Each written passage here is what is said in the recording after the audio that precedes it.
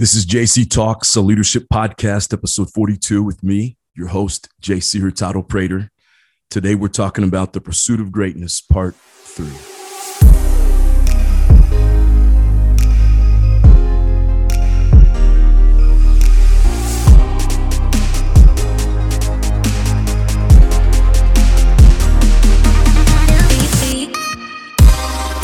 If you can make one heap of all of your winnings and risk it on one turn of pitch and toss and lose and start again at your beginnings and never breathe a word about your loss. If you can force your heart and nerve and sinew to serve your turn long after they are gone and so hold on when there is nothing in you except the will which says to them, hold on. We're in a brief series here where we're looking at this poem called If by Rudyard Kipling. I was reintroduced to it the other day and I said, man, I've got to get on the podcast and talk about this. And so the last couple episodes we've looked at, if you looked at the podcast, if you look at the poem, you'll see that it's broken into 4 different parts. And so I said, well, we're just going to, break these up into 4 different parts. So the first, episode where we talked about this idea of the pursuit of greatness, going after greatness, we looked at the first section. Last episode, we looked at the second section. And so now we're in this section where it's really talking about this idea of determination. And I love this. If you can make one heap of all your winnings, that means you make it, I'm thinking of Las Vegas. You're in Las Vegas, you have a really big win and you risk it all. And it says here on pitch and toss, but you risk it all. I don't know, on blackjack or whatever it is, you risk it all and you lose and you start again at your beginnings. That's what it's talking about. But I think even deeper than Las Vegas is this. A lot of times in life, there are going to be disappointments. I know that you've experienced them. I sure have experienced loss. And I think what this is saying is that, number one, there's a mindset of risk. It says it's make one heap of all your winnings, right? And risk it in one turn. There's this mindset of risk, of going after what it is that you're supposed to go after. I firmly believe this, and I know that there would be some people who disagree with me when they look at the scheme of life and how big life is and the fact that, this is a small universe and we're all going to be gone. We have this finite time in this infinite universe and we're all going to be gone soon. And so when you look at it like that, it's just, why should we get up every day and be driven and have ambition and go after personal mastery? But what this is saying, and here's what I say is, well, we've been given 70 to 100 years if we're lucky. And so during that time, if nothing else, let's make the world better for the people who come behind us. But I think because we have these emotions, we have these, these aspects that make us who we are, and we have these opportunities out there to make the most of our life. Let's do it. Let's educate our brains. Let's educate our minds. Let's help a bunch of other people do it along the way, right? So I believe that there is a purpose. There is a reason why you exist. There's a reason why I exist. And so what this poem is talking about is at some point in life, reaching this point where you say, I'm going to risk it all. Maybe you've built up a big business, you've built up a large sum of money, and there's an opportunity that comes and you think, man, I've got to go after this opportunity. It may not work, but I've got to go after this. And then you risk it all. And sometimes you're going to lose. Probably the majority of the times you're going to lose. And at the same time,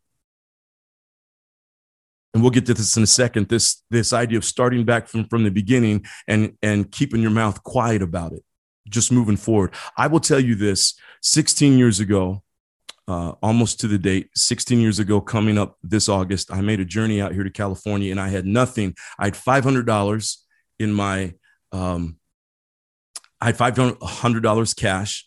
Maybe it was like $750 cash. I had some tips. I don't know how I thought I was going to make it out here. I had, $300 or $400 that I'd made from tips that I'd kind of saved up. I had this little car. And then my parents were kind enough to say, hey, we see you're going after this. This is a big risk. Here's $500 cash. Here's a $500 check. You cash that when you get out there, and there you go. So I came out to California with, between $1,000 to $1,500 in my pocket and just a dream. And I knew nobody, hardly anybody. And I had no promises of anything happening for me. And I will tell you, the life that I have built to this day is one that I'm extremely proud of. And I'm still climbing. I'm still not even close. I hope 4 years from now, when I reach the 20-year anniversary, I've got even more to talk about. But I look at the journey, and it took 16 years to get here. And it will take another 4 to get to where I'm going, and another 5 after that, and another 5 after that. You get where I'm going? But I will tell you, one of the greatest decisions I made in life was that idea of risking everything. Coming out here with no promises, no friends, nothing, and the life that, and I have so many people to thank for this. It's not just I came out here and I have so many people to thank for the opportunities and friendships and all kinds of stuff. But I'll tell you this, I've had so many setbacks and disappointments in the last 16 years. It wasn't like I came out and then the very first week, all these doors started opening up and I never made one mistake and I never had any setbacks and it just kept getting better. No, there's been, even out here, it got so bad at one point that I had a friend of mine and he was doing the best he could to give me wise counsel. He said, I think you need to consider going back to Indiana. You've done a good job out here. This was about 9 years ago. And I had a major setback, this job that I was in that I just loved. And I thought I'd be there the rest of my life. And I walked in one day and they said, hey, it's over. We've appreciated your work, but we're making a change in direction. And so everything you're doing here has come to an end. And I'll never forget that moment. It was the largest punch in the gut that I've ever had. And I remember going home and I was just stunned. I mean, I had no indication that this was going to happen. And so I met with some friends and I had one well-meaning friend who said, I think it's probably time for you to pack it up, head back to Indiana. But I knew in my soul, I knew there's not a chance. There's still something more that I have to do. There's still something more that I need to do. I didn't come out here to go back with nothing, right? And at the time I had, I'd done most of my college, but I still hadn't finished my bachelor's degree. So I still had that unfinished. And I just had a lot of things that were just unfinished. Right. And I think at that time I'd already been out here 4, 5, 6, 7 years, something like that. And I'll never forget him saying that to me. But I took the risk and I stayed. And I can't tell you, after that, life got even better. And I have this feeling that it was like the God universe putting this crucible in front of me. Do you really want this? Do you really want this? And if so, I'm going to be transparent with you. Again, this was 19 years ago. There was a point where I didn't think that I would make rent. And I was calling my landlord. And at the moment, while I was calling him, I wasn't in front of him, but while I was calling him, I remember being on my knees in my living room, begging, please let me stay an extra month and I'll figure this out and I'll make sure to pay back rent. And thank goodness he did. He was a very kind man. And he made it clear, you've got 30 days. And if you don't get this figured out, you're out. Right. But I'll never forget that moment. And that moment started by showing up at home. And I had one of those, what do you call that? I had one of those pieces of papers on my door, which is very embarrassing. And I lived in an apartment complex at the time. And I had this piece of paper on my door that said, not foreclosure, but basically you have 30 days or you're out. And I remember thinking that, and I came, I had this little job that wasn't making much. And I had I needed more income. I'll just never forget that moment. And getting on my knees there in the living room while I'm talking to him on the phone and begging, please, please let me do this. Please let me stay. That was a life-altering moment for me. And I think sometimes the universe, how bad do you want it? And it was like after that, and there were still more setbacks after that, many more setbacks after that. But what this poem is talking about is that the courageous man, the person pursuing greatness, and I'm not equating myself to that, but I will say that this is so important to me. I'm trying to make these decisions in my own life. And sometimes it means you got to step out and make some really tough and hard decisions. And so that's what it says is you risk it all. And there's a chance that you're going to lose it all. I've been there. Some of you listening have been there. But then I love this right here. It says, never breathe a word about your loss. Don't go crying to people about it. Don't get on social media and tell the whole world about it. Well, maybe down the road, like I'm doing here, with you, I've never told that story publicly, but I can say it here with you because I think it's an important story to share. And it's way behind me. It's like 9 years behind me, right? But never breathe a word about the loss. Now, I do understand there are friends and there are people, family, and that's what they're for. If you have a counselor, a therapist, somebody close to you, but I will never understand people who get on social media and just blast their problems to the world while they're going through it. I don't understand. You have friends, you have people for that. Social media is not the place. Risking everything, losing everything, starting again at your beginnings, but never, ever breathing a word, which means not complaining, not griping about it, not making people feel sorry for you. And that's what a lot of people want, right? That like they get on social media and they tell you about all their problems. And what they want is they want you to feel sorry for them. They're doing all of that for a like. I've never understood that in my entire life. I appreciate these words.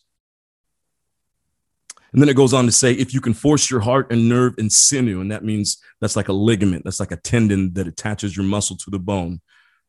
If you can force your heart and nerve and sinew, which is saying everything about you, to serve your turn long after they are gone. So when the will is gone, when the body is wanting to give up, and so hold on when there is nothing inside of you. You've been there before.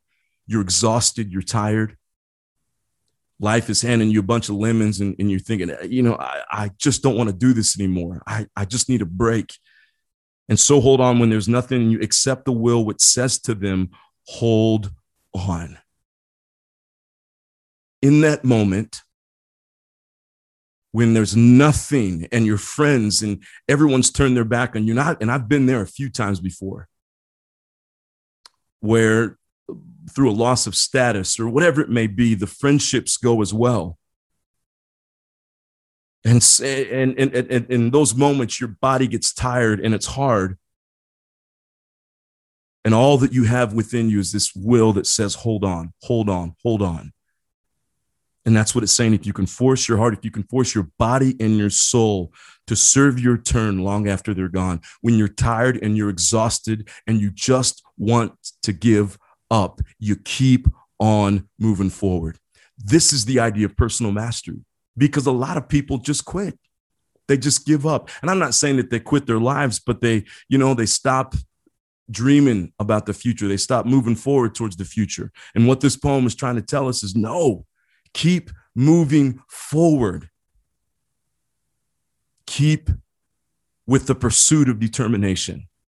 And when somebody tells you it's time to pack up and go home, you can say, thank you for the advice, but deep inside, even though the circumstances around you are hard, deep inside, no, it's not time yet. I'm going to keep moving forward. I'll see you on the next episode of the podcast. We'll finish up this poem. I hope it's added value to your life. I'll see you soon. Take care.